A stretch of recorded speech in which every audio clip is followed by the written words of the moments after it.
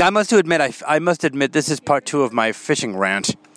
I must admit, I feel sorry for those worms too, because maybe that's a little eccentric of me and or overdoing it. But I feel sorry for the worms because the worms die too when the fish eat them, and owing to the fact the worms basically die for no reason. You kill worms for no reason because you don't keep the fishes. Oh, that's a fish. I kill worms. You kill worms for no reason because you don't keep the fishes. Probably owing to the fact that they don't eat meat here, which is another thing I have. Another thing, meat is mentioned in the Bible. And, people, may think meat is unclean, but I don't know where it is. But it's mentioned in the Bible that Paul, I think, is, going to have some meat. And, he basically says, thinks it's unclean, and then God goes, well, would I give you something unclean? So there you go. It's the people who make the meat who are to blame.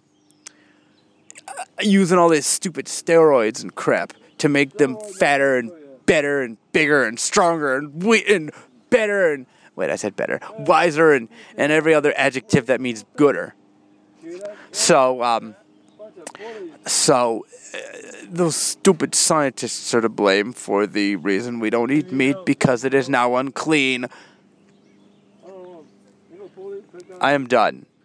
I refuse to fish, and I refuse not to eat meat, if that makes any sense.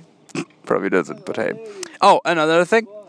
That vegetarian's food we eat is so high in sodium that meat would probably be better for you.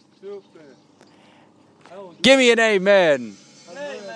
You don't even know what I'm saying.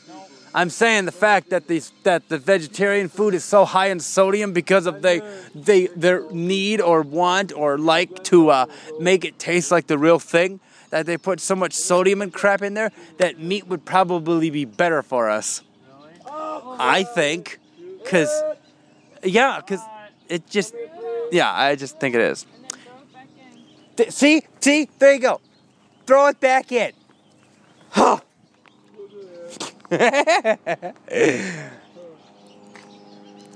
I'm really not as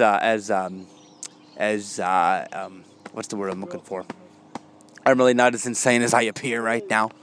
I promise.